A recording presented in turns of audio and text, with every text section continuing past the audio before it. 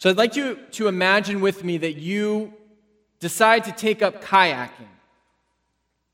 I personally have never actually kayaked in my life, so I don't know anything about this, but for some reason this image came to mind as I was preparing. But I'm not talking about kind of a casual paddle up on Marsh Creek Lake. You want adventure. You want to be hardcore. All right? You ready? Okay. So what do? You start with your equipment. Now, obviously, you've got your basic equipment. You've got your kayak, you've got your paddle, you've got your helmet, your life vest.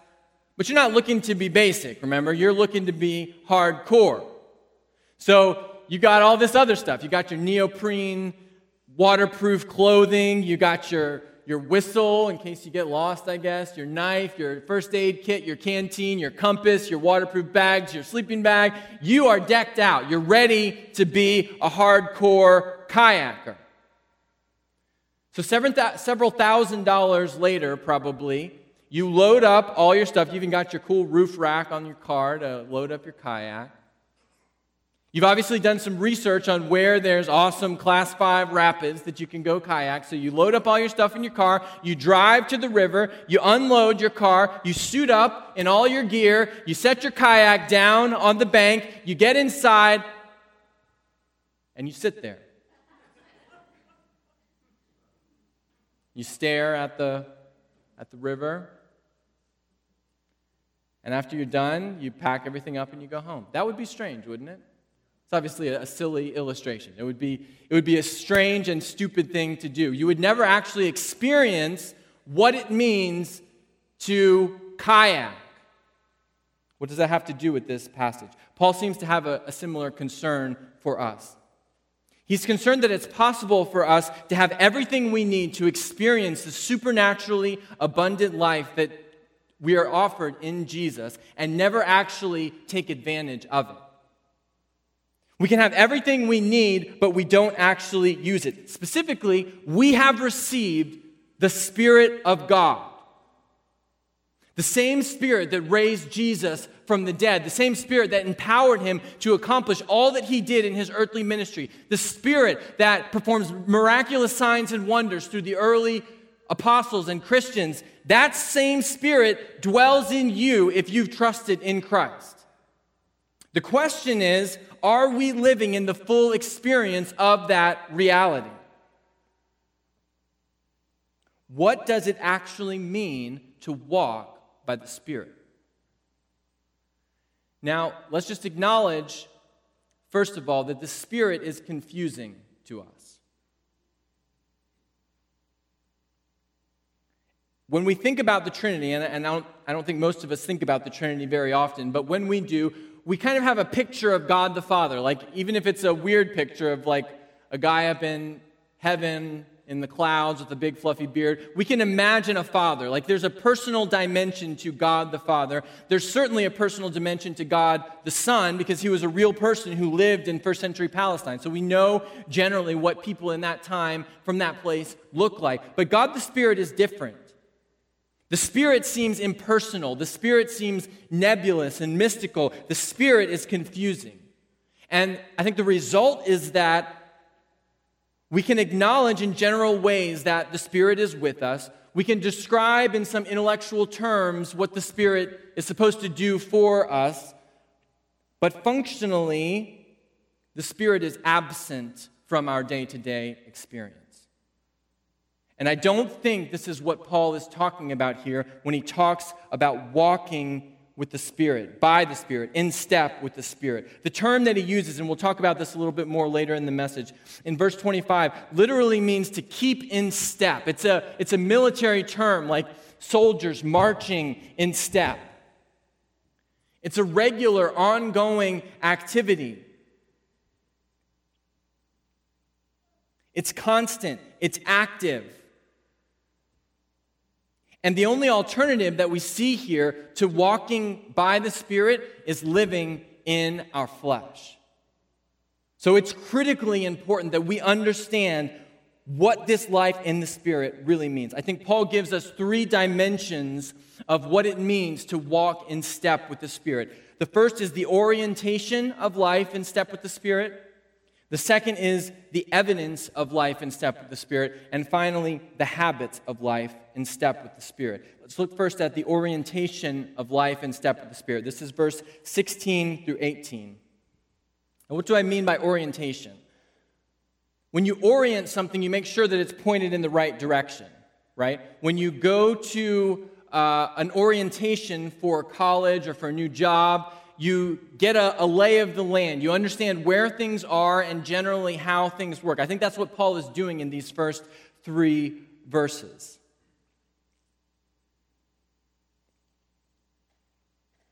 He wants to orient us to the landscape of our spiritually renewed hearts. And on the one side, we have the flesh. The flesh is what remains of our broken, sinful nature. It's opposed to God. It has an appetite that seeks gratification, satisfaction in the things of this world. It's clamoring for our attention. It ultimately leads us to destruction. But importantly, it does not any longer have ultimate control over us. We see this in Romans chapter 7, verses 5 through 6. For while we were living in the flesh, our sinful passions, aroused by the law, were at work in our members to bear fruit for death. But now we are released from the law, having died to that which held us captive. That's our flesh. So that we serve in the new way of the Spirit. So on one side, we have our flesh. It's clamoring for our attention. It still wants to drag us back into the death that we left behind, but it does not have ultimate power over us. On the other side, we have the Spirit, God's Spirit. And the Spirit's role is to help us experience more of Jesus. We see this in John 14:25, that Jesus says the Spirit is going to come as our helper, to experience, to remember, and to put into practice all that God has done for us in Jesus. The Spirit is the experiential mediator of our relationship with Jesus. Everything that we experience in the Christian life is made real in us through the work of the Spirit. Now, we could do a whole series on this topic, and it would be a great topic for a study in your missional community, to start, just look through the scriptures and start identifying what are the things that the Spirit actually does in our life. What are the things that the Spirit, what's the role of the Spirit in our lives? And you'll start to see it everywhere. I'm just going to point out a couple. Adoption. We sang the song this morning, I'm a child of God. Whom the Son sets free is free indeed. I'm a child of God. Yes, I am. And what happens when we sing that song? There's something in us that resonates, doesn't it? There's something in us that says, yes, that's true. Thank you, God. Thank you that you made me your child. I'm a child of God. There's a place for me in the household of God because of what Jesus has done for me. What is that?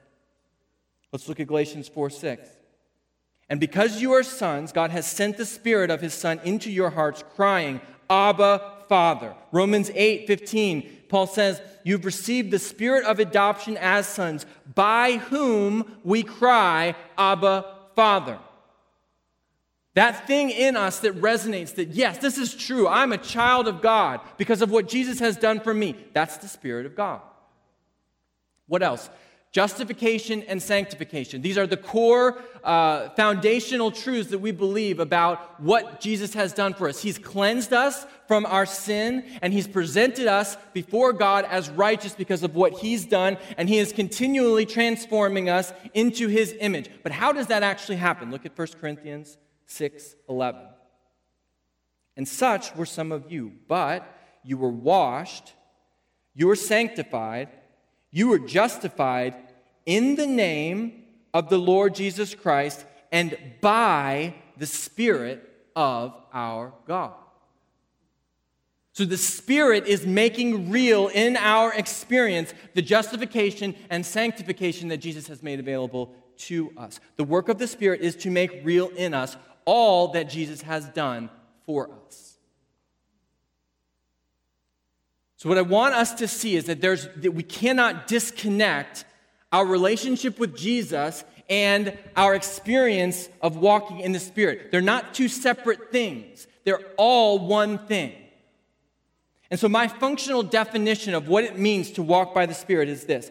Walking by the Spirit is primarily about continually moving towards a deeper relationship with Jesus. And as we've already seen, the only alternative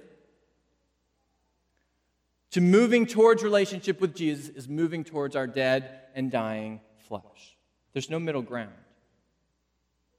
There's no such thing as spiritually ambivalent desires and motivations.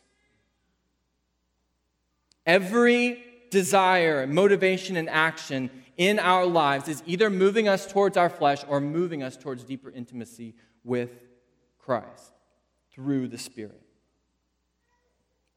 And I think this is really important for us to understand, this reality of our spiritually reformed, the landscape of our spiritually reformed hearts is important for us to understand, because the fact is that most of us spend most of our time totally unaware of the spiritual reality of the Christian life.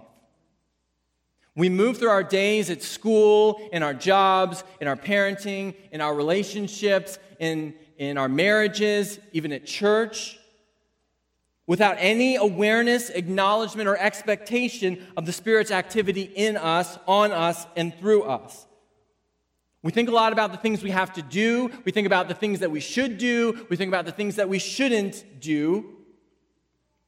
But how often do we acknowledge the Spirit's presence in us? How often do we acknowledge our need for the Spirit to help us?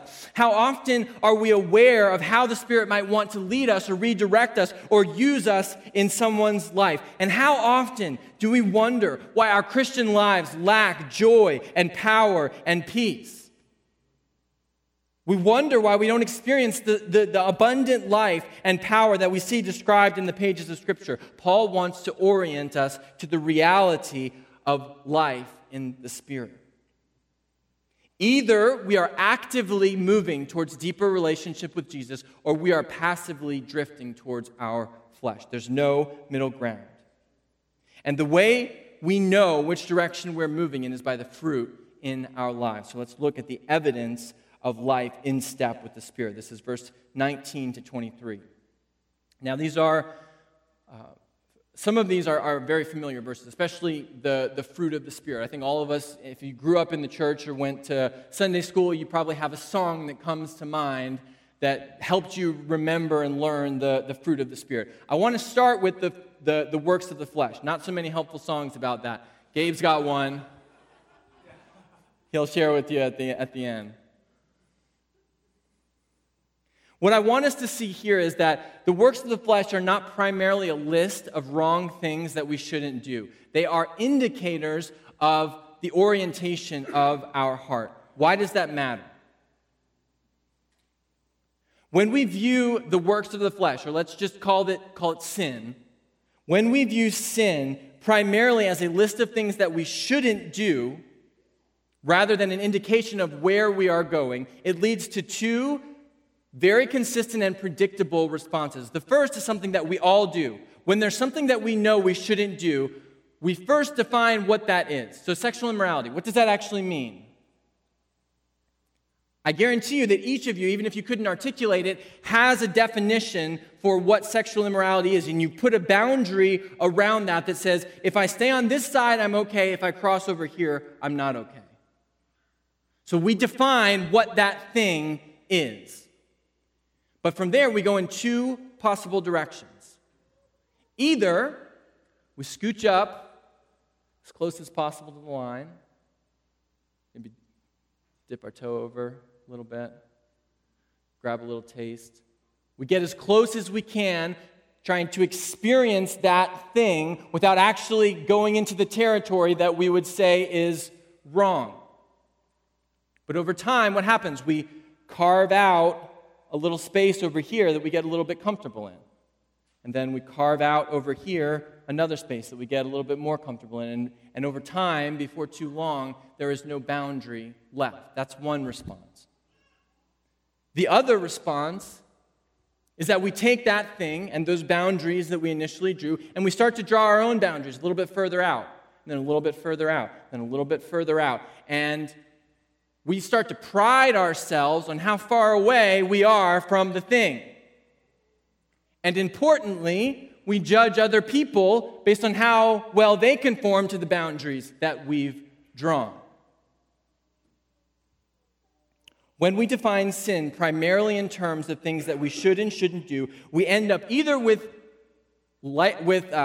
legalism or licentiousness. It's a big word that just means we believe that freedom in Christ means we can do whatever we want.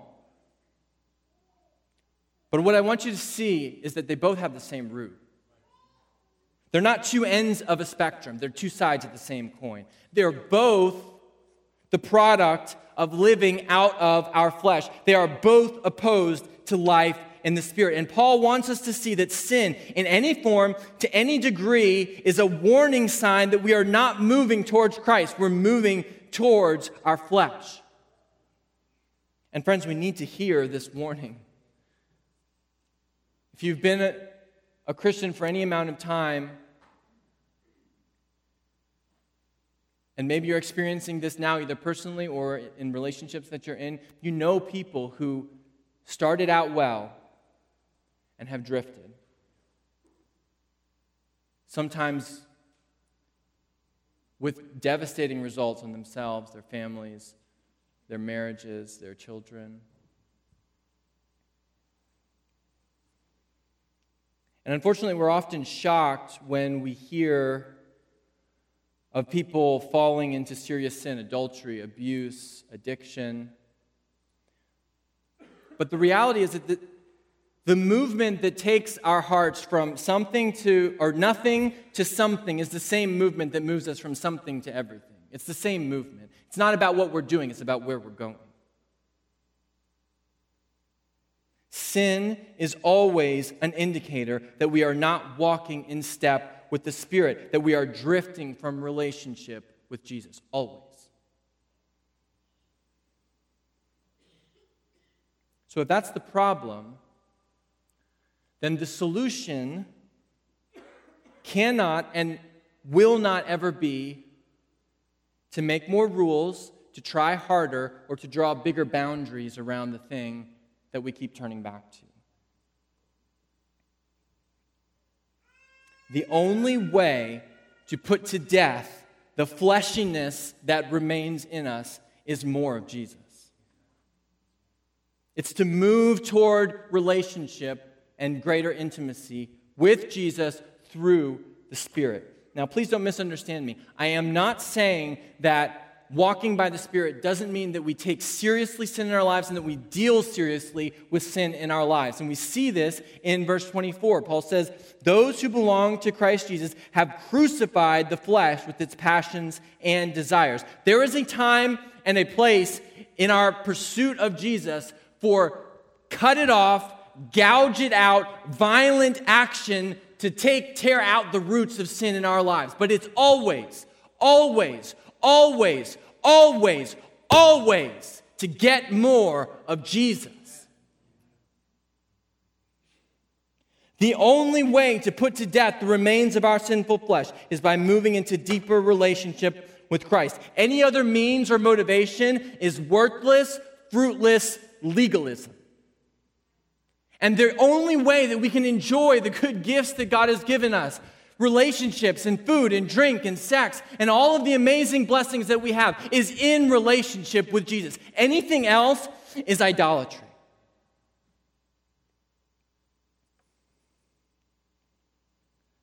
I think this is why Paul frames this section with these two statements about the law. We see this, look at verse 18, just before the works of the flesh. He says, "But if you're led by the Spirit, you're not under the law." And then after describing the fruit of the Spirit, in verse 23, he says, "Against such things there is no law." What is he saying here?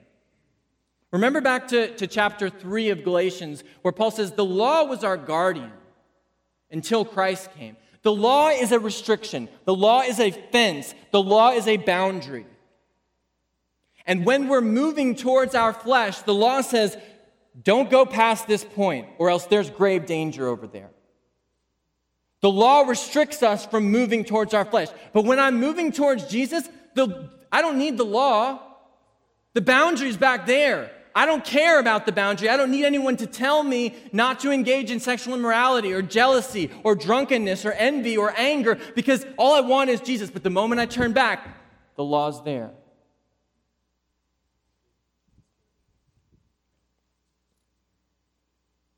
When we are moving towards Jesus, we don't need boundaries. But none of us are immune from drifting back towards the flesh. And so we need to be vigilant to evaluate the evidence and the fruit in our lives. And when we see the works of the flesh, what do? We repent. We turn back to Jesus. We've talked a lot about the works of the flesh. And there's a lot more we could say about the fruit of the Spirit. First, I want us to see that just like the works of the flesh, the fruit of the Spirit is not something that we do. It's the evidence of where we're moving. And the absence of that fruit is also evidence that we are not moving towards Christ. I also want to be sure that we're judging the right kind of fruit. Very often we're tempted to judge external success and achievement as signs of spiritual health. And that's not what we see in the fruit of the Spirit. There's no fruit of the Spirit for having a big church. There's no fruit of the Spirit for having a nice house. There's no fruit of the Spirit for having nice Instagram.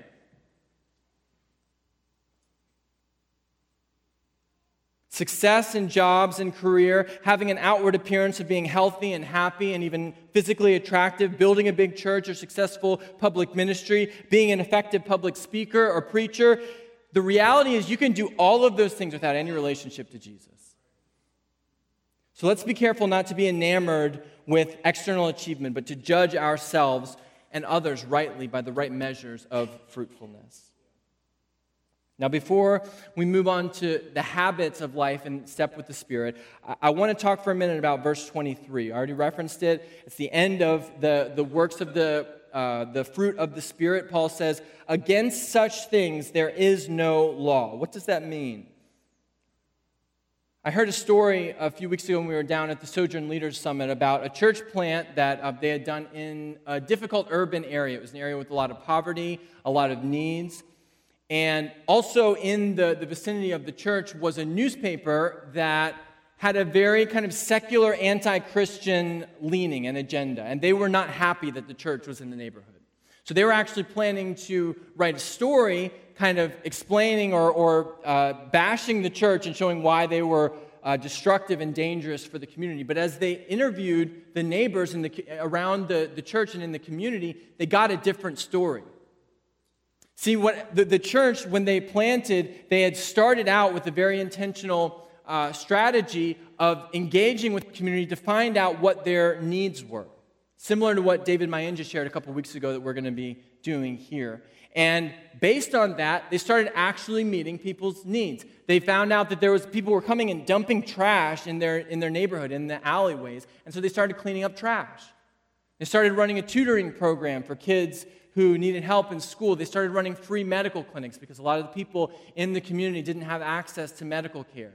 They threw a free fall festival so that the community could come and enjoy. And when these reporters started engaging with people in the community, what they heard was, well, I don't necessarily agree with everything that they believe, but I can't deny they're making a difference. They're making our community better.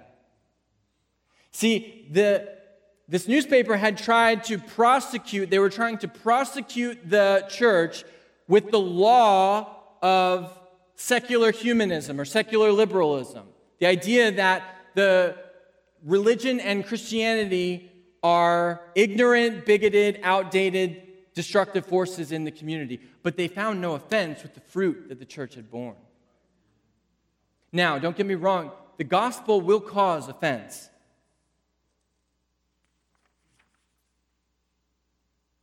But the world will ultimately judge us by the fruit that we bear. It's why the world loves stories of high-profile Christians who fall into sin. It's proof to them that Christianity has no reality, no power, no relevance. The fruit of the Spirit demonstrates the reality of the gospel in terms that the world cannot deny. Friends, the world doesn't care if we stand up for truth on Facebook and Twitter, but live selfish, self-absorbed, consumeristic lives like everyone else. They don't care. As we move into deeper relationship with Jesus through the Spirit, our lives will reflect the fruit of supernatural gospel change. If they don't, it may be that we need to evaluate the direction we're going. Let's look finally at the habits of life in step with the Spirit. When I started thinking about this message several months ago, I had a strong desire to make it practical. We've already discussed this idea of walking in the Spirit is confusing for us. I think it's often not clear what it means. It seems mystical and strange. But I'm deeply persuaded that what Paul describes here in terms of walking in step with the Spirit is central and foundational to what it means to be a Christian.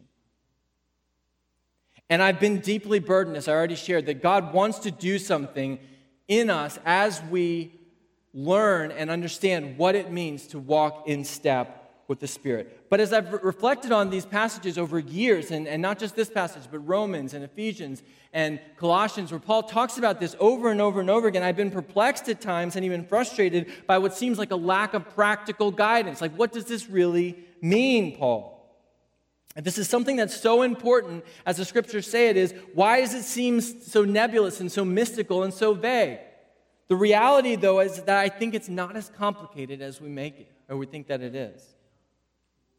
The analogy that Paul most often uses to describe our life in the Spirit is the analogy of walking. It's ongoing. It's ordinary. It's routine. It's habitual. Most of the time, we don't even think about it. Unless something happens to our bodies where we're not able to walk, we don't think about what it takes to move our legs from one place to the other. But there's actually two different terms that Paul uses here to describe walking in the Spirit. The first one is a Greek term, peripateo. This is what we see in verse 16. This is the ordinary, everyday walking. But the second one I already mentioned is in verse 25. Stoikeo is the Greek word here, and it's translated walking in step, depending on your translation or even how new your translation. I actually saw in my ESV, I have an older ESV, and it describes it just as walking, but the newer version actually describes it as walking in step or keeping in step, and that's a better translation. It's a military term. It's the term that describes soldiers walking in line. And I was reminded as I was thinking about this and reflecting on this of my time in high school marching band. Now, for any of you who have experienced the ungodly torture that is marching band, some of you love marching band. That was not my experience. You know that you spend hours and hours, either in the blazing heat or the freezing cold. I don't know why it's only those two, but it's always just those two.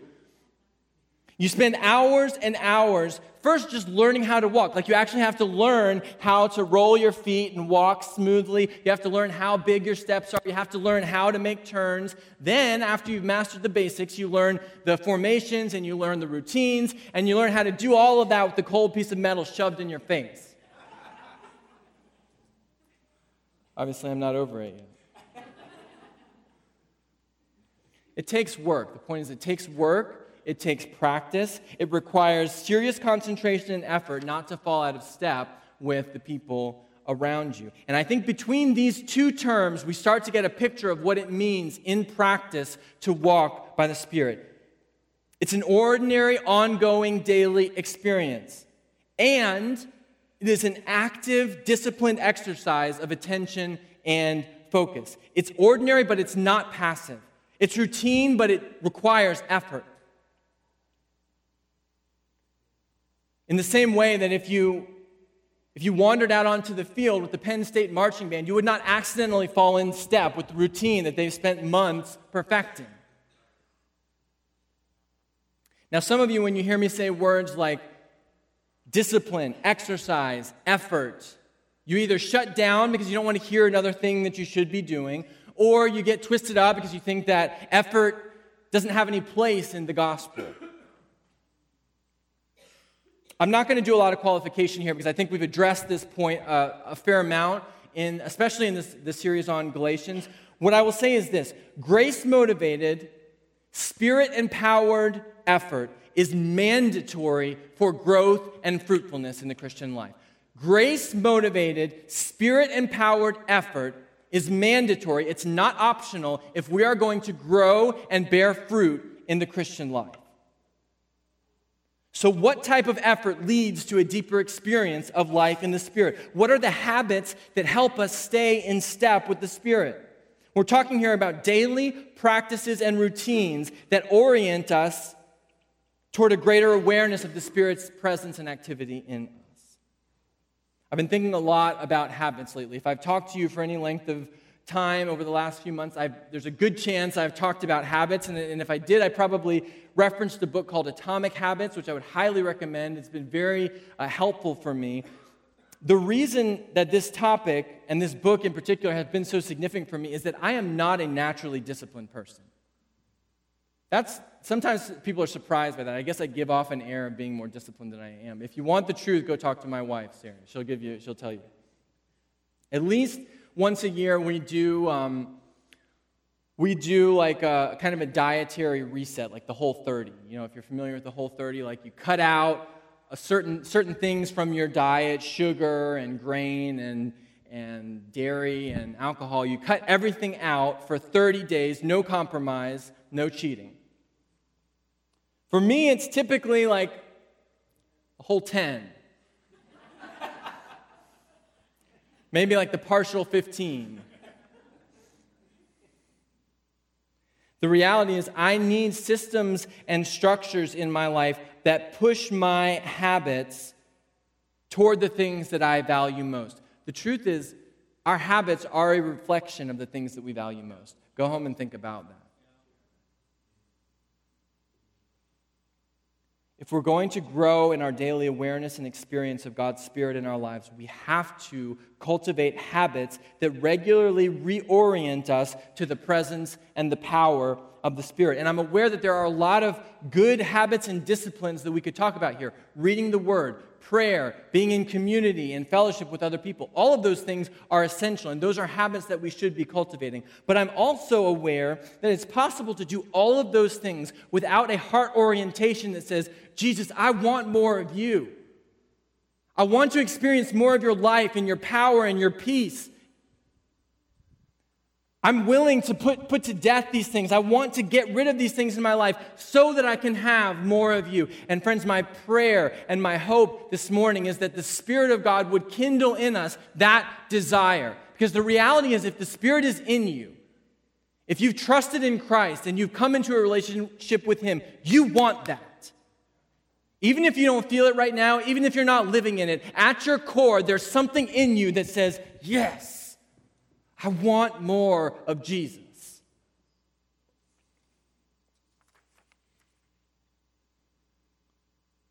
It's what we've been created for. It's the only thing that will satisfy us, and it's the only thing that will produce in us the fullness of life that Jesus offers to us. Before we close, I want to share with you one practical tool. I told you I wanted to make this practical. It's a tool I've been using over the last few months as I've been meditating on this passage, and it's helped me to start my day from the first moments that I wake up with a greater orientation and awareness of the Spirit. It came out of meditating on this passage and really trying to think about habits that would help me in my daily life, to orient myself daily to the Spirit. It's based in the truth of Scripture. I believe you'll see I'm referencing Scripture here, but it's not the gospel. It's not Scripture. If it's helpful for you, praise God. If it's not, may the Spirit help you to apply these principles in some other way that's going to be helpful. If you're familiar with John Piper at all, you know of a tool that he developed for kind of how to approach Bible reading. It's an acronym called APTAT, A-P-T-A-T. You can go Google Piper APTAT if you want. This is my similar attempt at a tool to help us grow in our daily experience in walking by the Spirit. The acronym is ARLO. It's not a great acronym. I don't think it's worse than APTAD, but it is what it is. What does it mean? A, acknowledge the presence of the Spirit in you. Whether you realize it or not, if you've come into a relationship with Jesus, the Spirit of God is in you. Request the Spirit's help. The role of the Spirit is to help us to experience all that Jesus has for us and has made available to us. Listen for the Spirit's leading. The Spirit wants to lead you. All who are led by the Spirit of God are sons of God. And then when the Spirit leads you, obey. Simple. How am I using this in my day-to-day life? That book I referenced, Atomic Habits, it talks about the idea of habit stacking. It's the idea of taking a habit that's already firmly fixed in your routine and then taking a new habit that you want to build and attaching it to that thing that's already part of your daily routine. So for me, the first thing that I do when I wake up in the morning is I take a shower. Every morning, I'm perfectly disciplined in that habit. So when I turn on the shower, I've started thinking this way. When I turn on the shower, I'm going to Arlo. I'm going to acknowledge the presence of the Spirit. Spirit of God, thank you that you are in me. Thank you that you dwell in me. Thank you that you always are with me and you never leave me. And then I request the Spirit's help. Would you help me today? Would you help me to move into deeper relationship with Jesus? Would you help me to put to death the sin that remains in me? Would you help me to listen for your leading and your direction? I acknowledge and I request. It takes 1 minute. And if I forget to do it, I've been doing it for about 6 weeks or so, 6 to 7 weeks. If I forget it now because it started to become a habit, most of the time, as soon as I get out of the shower and I start getting dressed, that's my next habit, I remember, I didn't do that. As I'm getting dressed, Spirit of God, thank you that you're with me. Thank you that you dwell in me. Thank you that you give me power. Please help me today to follow Jesus. And now that I've started my day with an orientation to the Spirit and an expectation that the Spirit is in me and will direct me, as often as I think about it through the day, I just turn in my mind, Spirit of God, I'm open to your direction. I listen. I'm open to how you would lead me. Would you lead me today? Would you redirect me as you see fit?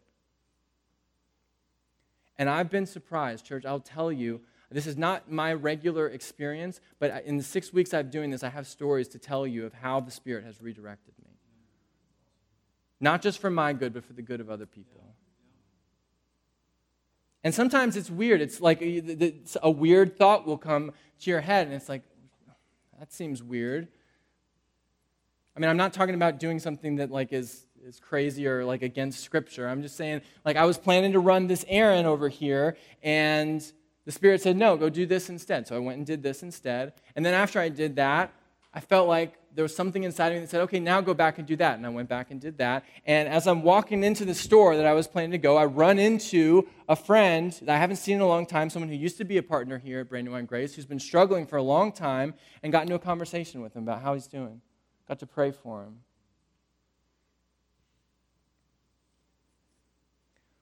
As we build this habit, it changes how we think. And it's not something that changes overnight. It doesn't happen but in one step. It's the cumulative effect of putting into practice grace-motivated, Spirit-empowered effort that orients us to the leading and the direction of the Spirit.